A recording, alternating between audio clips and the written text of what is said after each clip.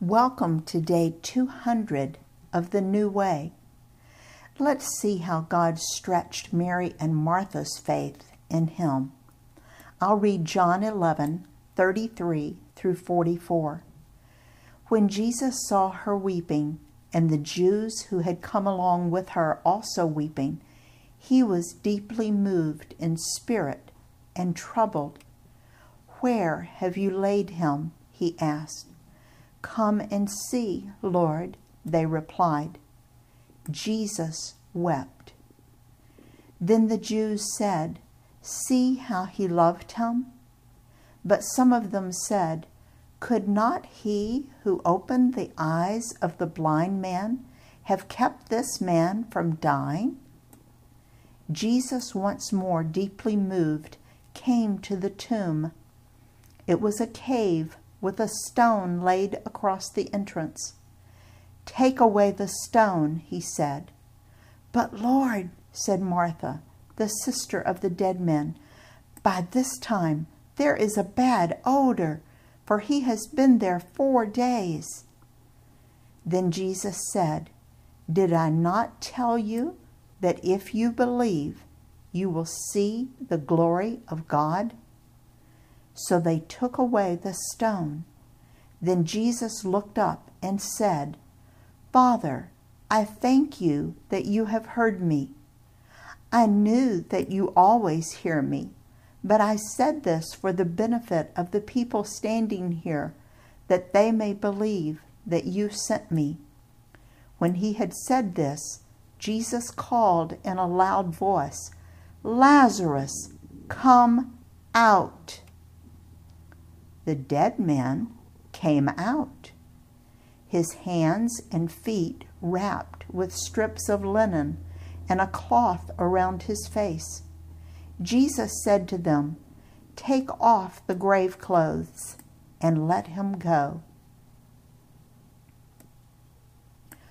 Why did Jesus weep? There are several theories. One is that he was sad because the family was sad.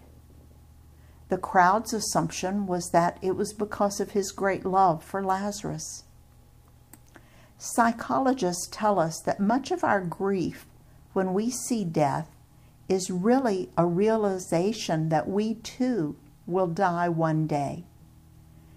Maybe Jesus was saddened that he would be facing death soon, and he knew that that would cause incredible grief to this same group of friends.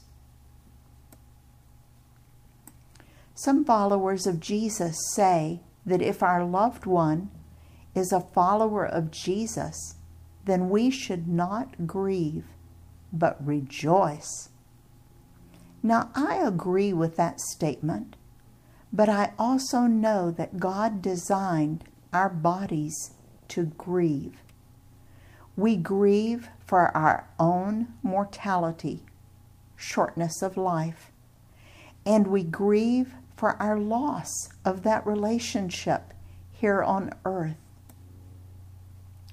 I'll read 1 Thessalonians 4:13. "Brothers and sisters, we do not want you to be uninformed about those who sleep in death, so that you do not grieve like the rest of mankind who have no hope." Does this verse really say, "Do not grieve"? No. It says, don't grieve like an empty person who has no hope of heaven. Jesus promises that someday we will be reunited together with all our fellow followers of all times in heaven to spend all eternity together. We discuss death for a follower of Jesus on day 157. Grieving is a process that God designed to help your brain and body adjust and heal after a loss. It is important to spend time in grief and take some time to heal deeply. Now I want you to notice John 11:44. I think it's very important. I'll reread John 11:44. The dead man came out, his hands and feet wrapped with strips of linen, and a cloth around his face. Jesus said to them, "Take off the grave clothes and let him go." Lazarus looked like a mummy. He was wrapped in cloth strips from head to toe. These cloths had been soaked in spices, about 100 pounds of spices, and wrapped tightly around the body. Did Jesus tell Lazarus to take the strips off? Did Jesus take the strips off? Who did he tell to take the strips off? I believe he was talking to the friends who surrounded him. Remember when we talked about taking care of the little ones? When someone is a new follower of Jesus or comes back to the position of obedience after following self for a period of time, they often are covered in grave clothes. They have old habits and old attitudes that keep them bound. They will find it almost impossible to remove them by themselves. They will need help, and that's the role of fellow followers. So many new followers become discouraged because instead of mature followers helping them to grow and encouraging them, they criticize and condemn them. Our role as fellow followers is to help new or immature followers to take off the old grave clothes and receive all that God has planned for them. I believe that this is a wonderful picture to remind us that little ones need to be unmummified.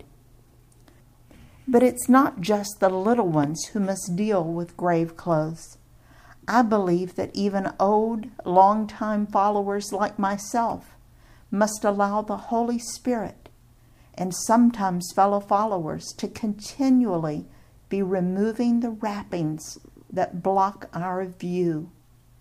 Our old way of thinking, according to self, our old patterns of doing things, led by self, our prejudices, our traditions, our hang-ups. I am amazed that every few days the Holy Spirit shows me something else that needs to change in my life. He shows me negative words that I've never noticed before. He shows me critical attitudes that must go. The Holy Spirit points out my lack of love or my lack of caring. God's goal is for us to continually remove the things that prevent our obedience and our growth. Our walk with Jesus is meant to be lived in unity with fellow followers. We need those fellow followers to help us recognize grave clothes in our lives. But we also need those fellow followers to be transparent and honest, patient, and compassionate. In his service, Dale.